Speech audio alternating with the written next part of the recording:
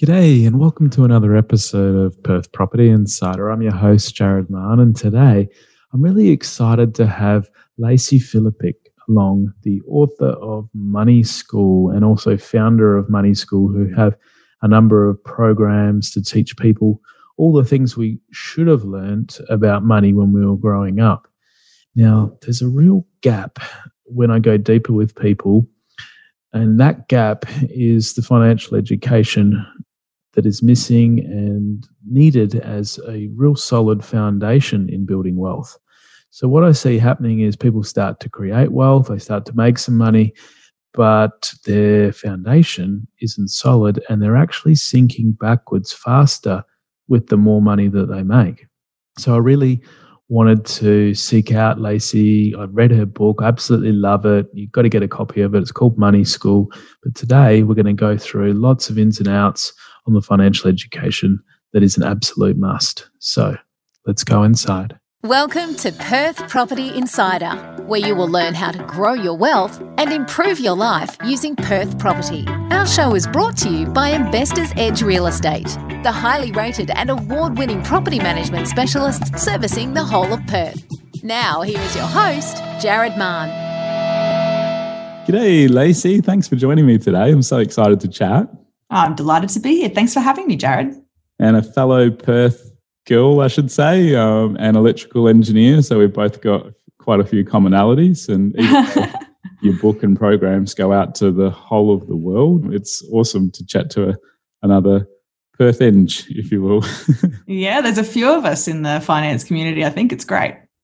So how do you feel about making that transition from engineering out? Because I did the same, and everyone always says to me, was it a waste doing engineering? Like, do you regret it? And it really impacts, I guess, your thinking and how you try to systemize things. And I've picked up a lot of that in your book and your whole approach, which is probably why I resound and connect with it. And you make the complex simple. So how much has engineering kind of helped with your next phase of things? I think engineering has been instrumental for me. You've covered it pretty well there. I think that systematic thinking and problem solving. And I think that might be why we see so many engineers in the FIRE community, the financially independent retiring early. There seems to be a plethora of them.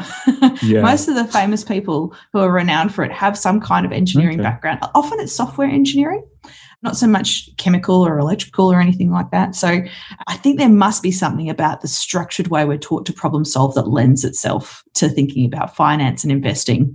Yeah. And we all like numbers, and when you actually sit down and do a projection and think, where am I actually going to get this money to be in a position to make choices and to be independent? And that's probably why we start thinking about it a little bit earlier than most. Yeah, quite likely. And I think the willingness to wield a spreadsheet helps. That's the other thing I think. I talk to people about most finance is just algebra. It's not really complicated numbers. That's why I always get upset when someone says, I'm not good with maths, so I'm not good with money. Don't let it be a barrier. That's for sure. Yeah, it's definitely not hard maths. And so I think that's why we sort of probably go, this bit's easy. Yeah. It's like you say, where am I going to get that money from? And what is my best choice that becomes more complicated? But in your book, Money School, you did really break it down and make financial independence possible for anyone. So what is financial independence to you? Firstly, why should someone even get into this? Well, yeah, it's a fundamental question. Why would you care? Look, I think we're sold this reality at the moment, which is you're going to work your butt off for about 50 years. And at the end of it, you're going to get a pension or you're going to live off your superannuation in Australia. And we're kind of told that that's the way life's going to be, but it doesn't have to be that way, because what you're doing when you're working is trying to create enough money to live. And when you get to that point where you can't work anymore, you're either relying on what you've saved into super or you're relying on the government to give you a pension, right? And that's how most people think life's going to go. But of course, there are things that can pay you an income other than your work. And I think that's the point of financial independence, is using the money that you earn from working to buy these assets that are going to pay you. And if you do that early in life, then you don't have to wait till you're old and grey to retire. You can retire anytime that you have enough income from your assets. And I think that's not something that's widely spoken about. There's a lot of conspiracy theories about why that might be, just considered more normal or safe, or that, hey, we want you paying tax for a long time, that sort of thing. But I want more people to be aware that financial independence is an option, and it just requires some planning and doing some actions early in life rather than waiting till what typically people do is wait till they're about 50 and then go, oh, what am I going to do? You got to do it a bit earlier than that. Yeah, the freak out. Yeah. And the trouble is when you start late, not that it's impossible, but you don't have the power of compounding along the way. And I guess that pressure I've seen cause people to make ill-informed or riskier decisions because they're trying to condense what should be a longer period into, I need to achieve this in 5 years. Exactly. Yeah. So, there's lots of downsides to. Yeah. And it's not that you can't do it at that point. I mean, I often tell people about my mum. She didn't start investing until she was 49. So that's quite late. But because she was quite conservative and didn't take a lot of risk, and also we had a great period in the market then, that was just luck, right? So there was luck and there were sensible decisions. So she got to financial independence at 63, which might not sound like a lot, right? But it's still 2 years that she didn't have to work. And it turned out to be a pretty important 2 years for her. So I think we'll consider up for the rest of that retirement phase. Exactly. Too, yeah, exactly. And that ability to choose, because often when you get to that age, you see grandparents wanting to spend more time with family, wanting to spend time with the grandkids, maybe wanting to travel. The sooner you can get there, the better, because you just don't know how long you're going to be around for, right? Exactly. And you mentioned your mum in the book and how instrumental she was to imparting some of this financial education, and give us a bit of insight into your mum and how she went about it. Yeah, so she is amazing, and it's very, very good that I have Money School because we founded it together. So, and sadly, she passed away last year, and so the memory of that is kind of what powers Money School. But really, that's what Money School is me teaching people what she taught me. Obviously, I've learned a lot over the years, but she never went for a big lecture. She never sat down and went, today, Lacey, we're going to learn about compounding or anything like that. She just planted a lot of little seeds. And look, when we were little, she split up with my dad when I was about 8. We never had a lot of money. It was tight, but she was a magician with money. She really knew how to stretch a dollar because of her accounting and bookkeeping background. And she just really was impressive with that. I never felt like we went without, but it was very clear that we were making conscious decisions. And I think that's what I started to become aware of as a kid. And she'd just plant seeds. Oh, Lacey, did you know if your money's in the bank, it earns interest? Or, hey, that money that you've got saved, you could spend it on a car, but that would be a deposit for an apartment. And all of those were just designed to be those little dangling hooks, because you know what teenagers are like, right? We don't want to be lectured to, but you dangle a hook and we go, what? Huh? And that's how she went about teaching. She was very savvy in that way. But we actually sort of invested at the same time. She'd always owned houses that we lived in, and sometimes they were really cheap, crappy houses. And as she started to earn more money, she would try and upgrade to a nicer home to get a bit more space so that we'd have a lovely time at home. But the result of that was most of her saving went into a mortgage rather than investing. But at the same time, we started getting into property and then into shares. She was a bit more interested in risk than I was, which was fascinating, considering she was older. Yeah. She was much happier trading foreign exchange. She was into crypto. She was the one who got into options trading stuff. Yeah. She didn't take insane risks, but she was happy to take a little bit more risk than I was because I'm lazy and I don't like losing. So it was good to have that experience of someone who was older but happier to take a little bit more risk, because I think we get told your risk profile is based purely on your age. No, it's not. It's a bit on your mindset. So seeing her go through that was really informative for me. Awesome. Yeah. So now you're kind of being the financial educating mum to everyone else, the mum we never had. It is a bit like that. I do get told it's a bit like having a chat with a parent or a mate who knows a lot about money, and I try to keep that conversational tone. But I think that's the thing. I didn't realize until I was in my 20s that we didn't all get this. I kind of assumed everyone's parents were telling them this stuff. But of course, if your parents don't know, how are you ever going to learn? Exactly. And I know it's getting better. It's definitely embedded in the curriculum now. There's still a lot of variety about how well it's taught. But the theory is there. We're moving in the right direction, I think. But there's a whole generation of people who just didn't get to talk about this. It wasn't comfortable to talk about it at home, and people didn't know how to explain it well. So that's, I guess, why Money School exists. Yeah. Thank you for creating it.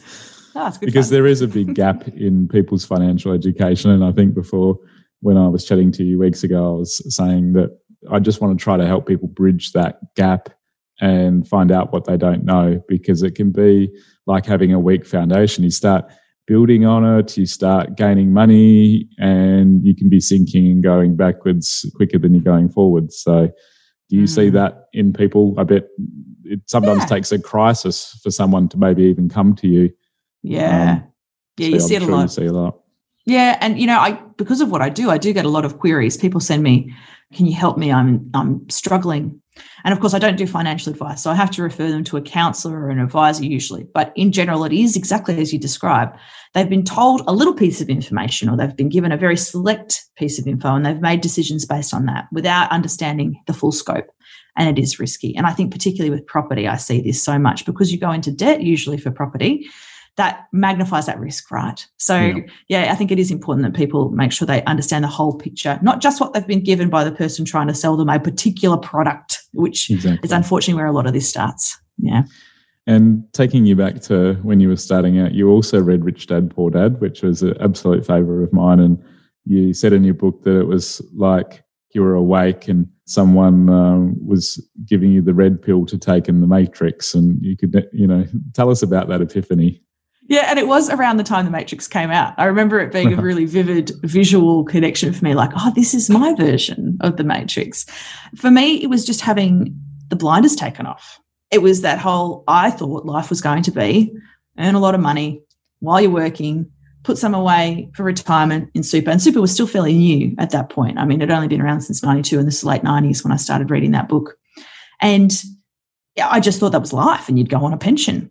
And to see that there was an alternative and to understand particularly business ownership was fascinating for me, and the way that people manage their expenses. This whole idea of, well, you can spend your after-tax dollars or you can spend money beforehand and then be taxed on the remainder. Of course, my mother, being an accountant, was fascinated by that, and she'd seen a lot of it, right? Because she'd been managing private clients, and she was watching what they were doing going, wow, this is amazing. And so it was just that moment of being aware that it existed. Now, he's copped a lot of flack in recent years for his approaches, but I think those fundamental lessons are still really well communicated in that book. I'm not saying he's the best person in the world or that he's made the best decisions every time, because he has done some things since that I sort of raised my eyebrows. But those concepts had not been communicated anywhere else to me before. It was the first time I'd read them in such a good form, and I still think it's a good book to read. So I'm with you that it's an awesome one. He has gone a little bit off the page at times. Yeah. Well, and this is a lesson about don't sell your photo or your profile. He's got a recognizable face and name. Yeah. So it's not selling that to other companies to use was a big risk. I know people have gone to seminars thinking that they're getting to see him, and it's been someone else at the front. So that's a shame when it's, wrong expectations. Yeah, it doesn't bode well, doesn't build trust, let's put it that way. That's enough about Robert anyway, but you went the path of probably, it was actually similar to mine in that you were rent vesting for a while instead of going out and buying your home straight away. Why did you follow that path? I did that for 13 years before I bought my first home. So from 19 to 32. It started out with, I was looking at buying this car, and Mum said, oh, that could be a deposit on an apartment, Lacey. And I, light bulbs went off. And so that was the path I went down. And to make living in an apartment affordable, I decided to rent out the second room. And looking at the maths at the time, my mortgage was $110 a week. So people are probably going to be falling off their chair, right? It's all relative, is 20, isn't it? Yeah, it's 20 years ago, right? 20 years ago now. And so $110 a week on the mortgage, and I could rent the second room out for $90. My friends who were in share houses were paying $100 a week. So the mortgage was comparable, but by being able to rent out that second room, I was actually paying less. So it was about making it affordable while I was a student initially, living in it and taking on a boarder. And then I finished engineering, and I grew up in Brisbane, and I had taken a job in Kalgoorlie, not knowing where Kalgoorlie was really, but was moving away. And at that point, I was like, I can afford to keep this property and rent it out. And it was only negative geared for a very short time because I'd got in so early, because the rent was about $200 a week when I moved out, someone renting the whole place. So very quickly became positively geared. And that was when I realized, hey, that's a great strategy. Buy a property, either live in it or rent it out, and then let the tenants pay for it. And I guess that's where I started learning about the difference between why people buy for negative gearing reasons and then the point of having an income. But doing that, you get access to that growth. And it was the growth in equity that allowed me to keep buying more properties.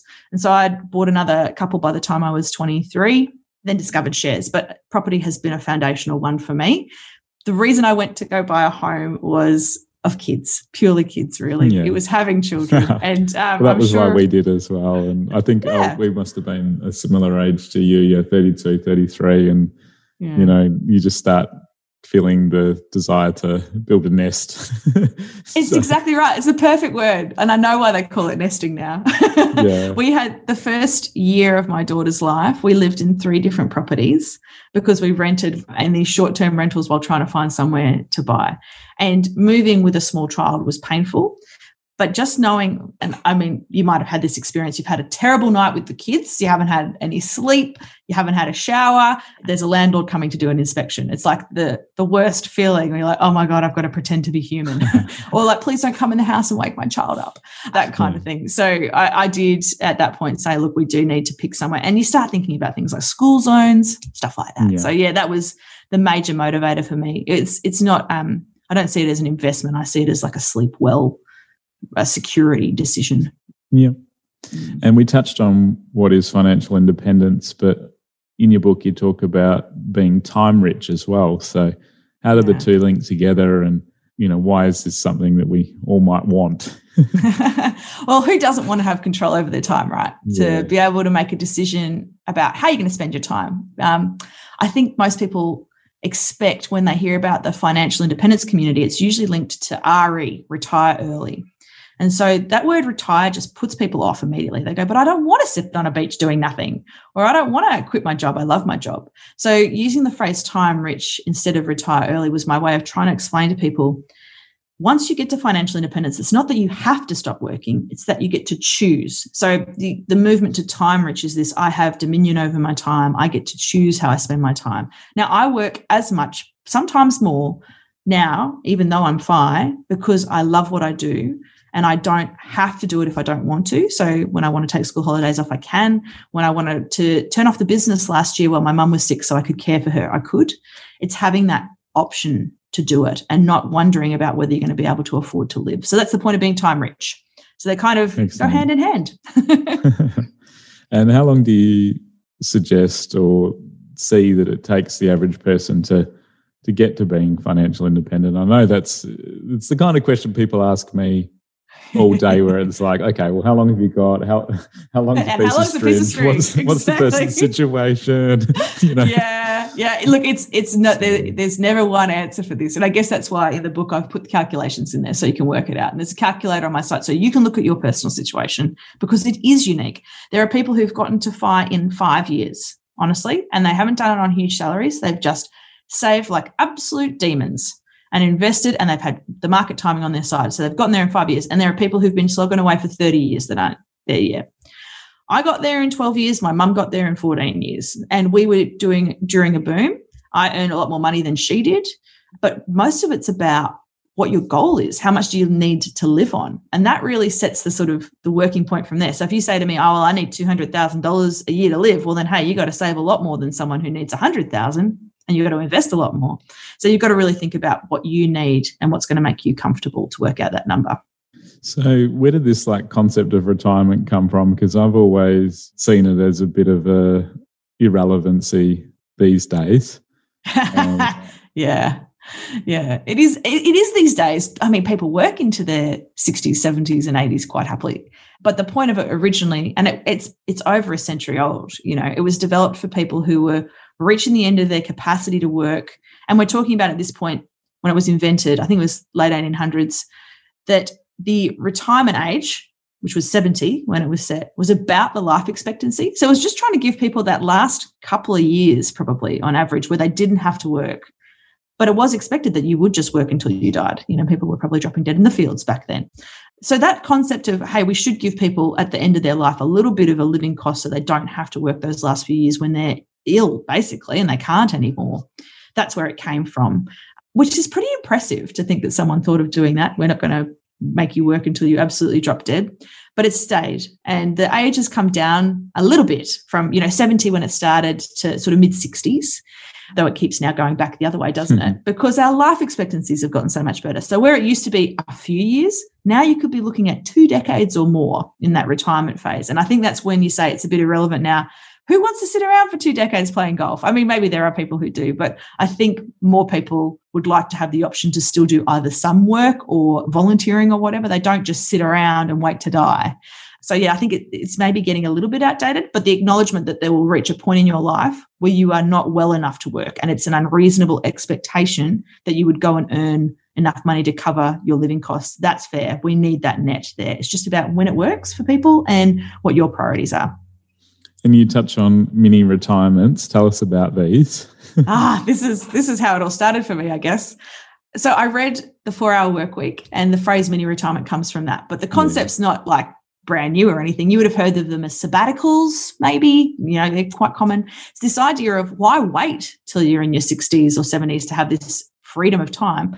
Bring small chunks of that forward into your younger life. So I had my first retirement in my late 20s. And I say mini retirement because the intention is it's never permanent.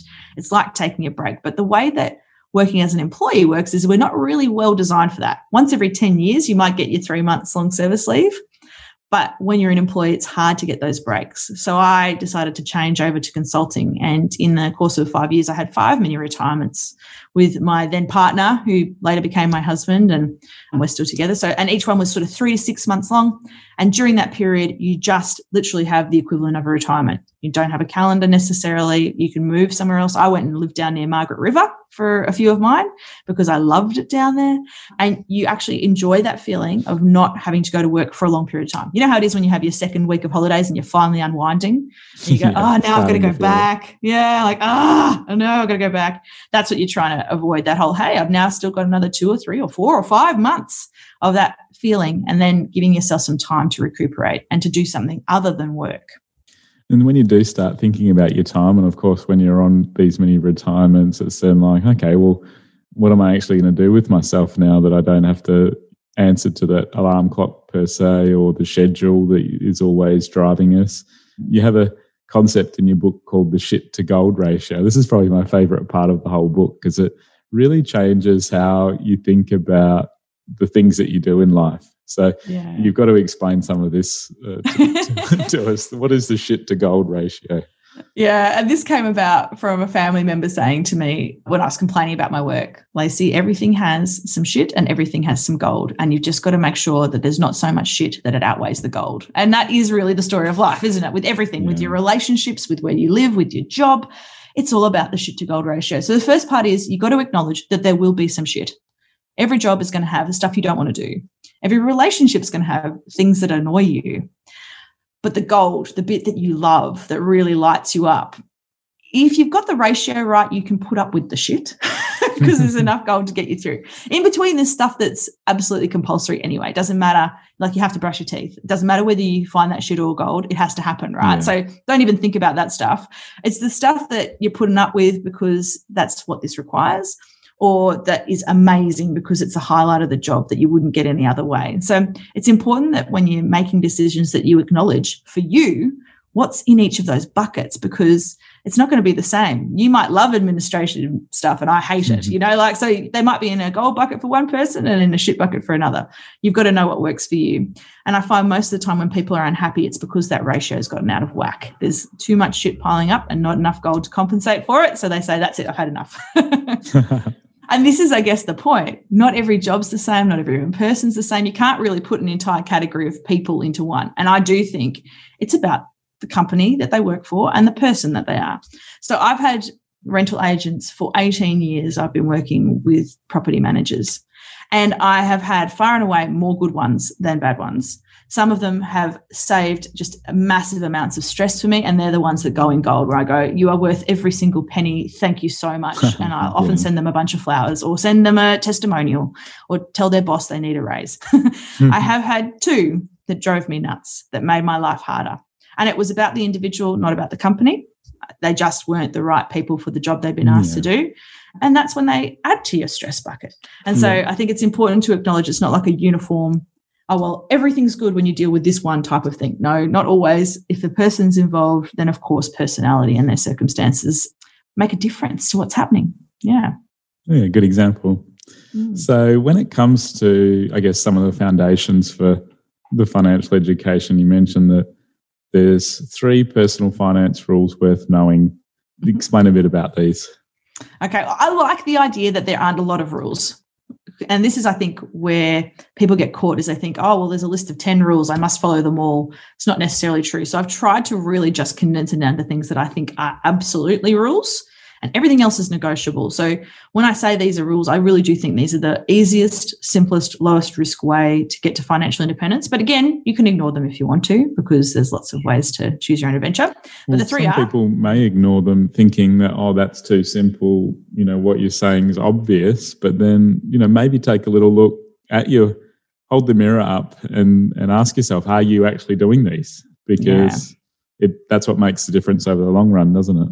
Yeah, and I guess, you know, we all love a recipe, don't we? Save 20%, put this and this amount here, blah, blah, blah, blah. And it makes life easy. But I think acknowledging most stuff with money, you do have to pay attention to what works for you, which is why I haven't put numbers in any of these. I've said, number one rule is you must save. That's it. Pay yourself first. I don't say whether it needs to be 2% or 70% of your salary, but you have to save. I think that's compulsory. There will be people who say you don't need to save, you can use debt, but I think that just adds a lot of risk for people. So that's why I say saving is important. The second one is you need to buy assets, and I use that Robert Kiyosaki definition. An asset puts money in your pocket. And then the final one is, I think, also a rule, but you can still use it if you use it well. So maybe it's more of a guideline. That's avoid bad debt. So bad debt is for things that aren't assets. The less of that you have, the more you can have of good debt or be focused on saving. So that's the three rules. So they are pretty simple, but I have found that within that, there's a myriad of options. So it's about what works for you.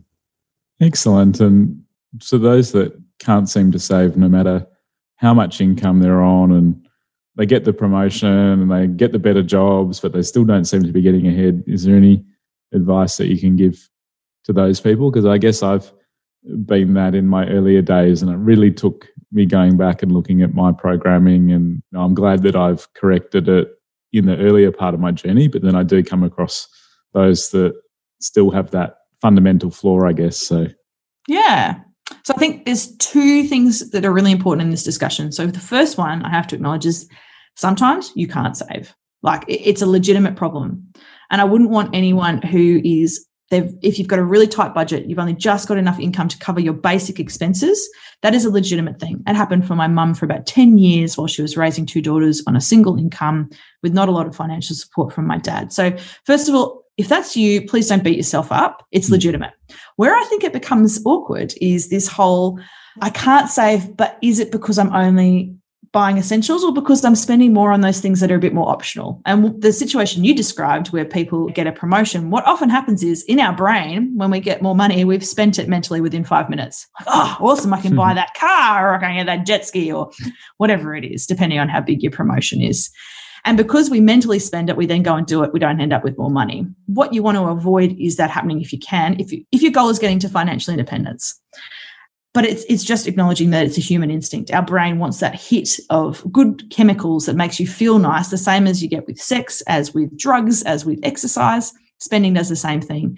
So knowing that our brains are going to try and do that to us, you've got to try and save first. Don't wait until you've got what's left over. When you hear I've got that promotion, you go, awesome, I'm going to increase my saving rate. And you send the money off to your savings account. You put it somewhere where it's hard to get to, so not connected to a card and not visible in your online banking. That's a really good trick. Just click the little hide toggle, and then it's out of sight, out of mind. And that's, I think you've got to be quite conscious with that when you get something like a pay rise. And I certainly felt it going from university to work for the first time is probably the most pronounced experience for me, going from earning about 15 grand a year to earning about 50. A big jump. Yeah, it was a big jump. But because I had that habit in place of saving, of just always putting aside half of every dollar that came in, and it happened automatically, it didn't cause problems for me. But I did notice a lot of my fellow graduates went out and bought nice cars, which is kind of a habit. You got to try and stop yourself from doing that unless you really need it, I think. That's the secret for saving. And it's great as your income increases if you can maintain your expenses, because then all of a sudden, you know, you do the little calculation. It's like, wow, I'm actually saving 60%, 70%. And every extra dollar over and above that you then earn, like it just goes straight to getting you ahead. Whereas it can be hard when you're not even at that point. And I fully get it, because, you know, I was a uni student at making $80 a week stretch as far as possible. Yeah, lots of baked beans, right? And noodles. Yeah. When I started the business, we went through some tough times. I think we got a total of 20 clients in our first year, and I burnt through my savings very quickly. I had to move back home and live on the lounge room floor. My parents had actually given away my bedroom at that point. So, yeah, had some tough times. Also deciding, am I going to keep pushing ahead with this business thing, or I had people going to work. Some of my brothers and sisters still lived at home, and they'd go to work in the morning through the lounge room, and I'd be, still asleep. So perhaps I should have been up and doing more. Well, no, but what a good test of your commitment as well. Yeah, like having those sort of sessions. Well, and it can also, I think, motivate people when you've had that experience. Definitely. I do see this a lot, particularly I see it as a general statement with a lot of single mums who've gone through that period of like a real shock, where living costs have all of a sudden gone, oh my gosh, I've got to get control of these. That commitment and dedication comes from that experience is really powerful. And I see those people sometimes just get there so much quicker than other people because suddenly they're really committed, it really matters to them. Yeah, definitely. And I think the GFC also taught people a lot of lessons that they have to keep their eye on their money and their expenses more as well. So some of the harder lessons teach us best, don't they? Yeah, sadly we have to go through it, but that's what experience is. Well, Lacey, thank you so much for your time today. I'm going to have to get you back for a part 2 because we've got so much to cover.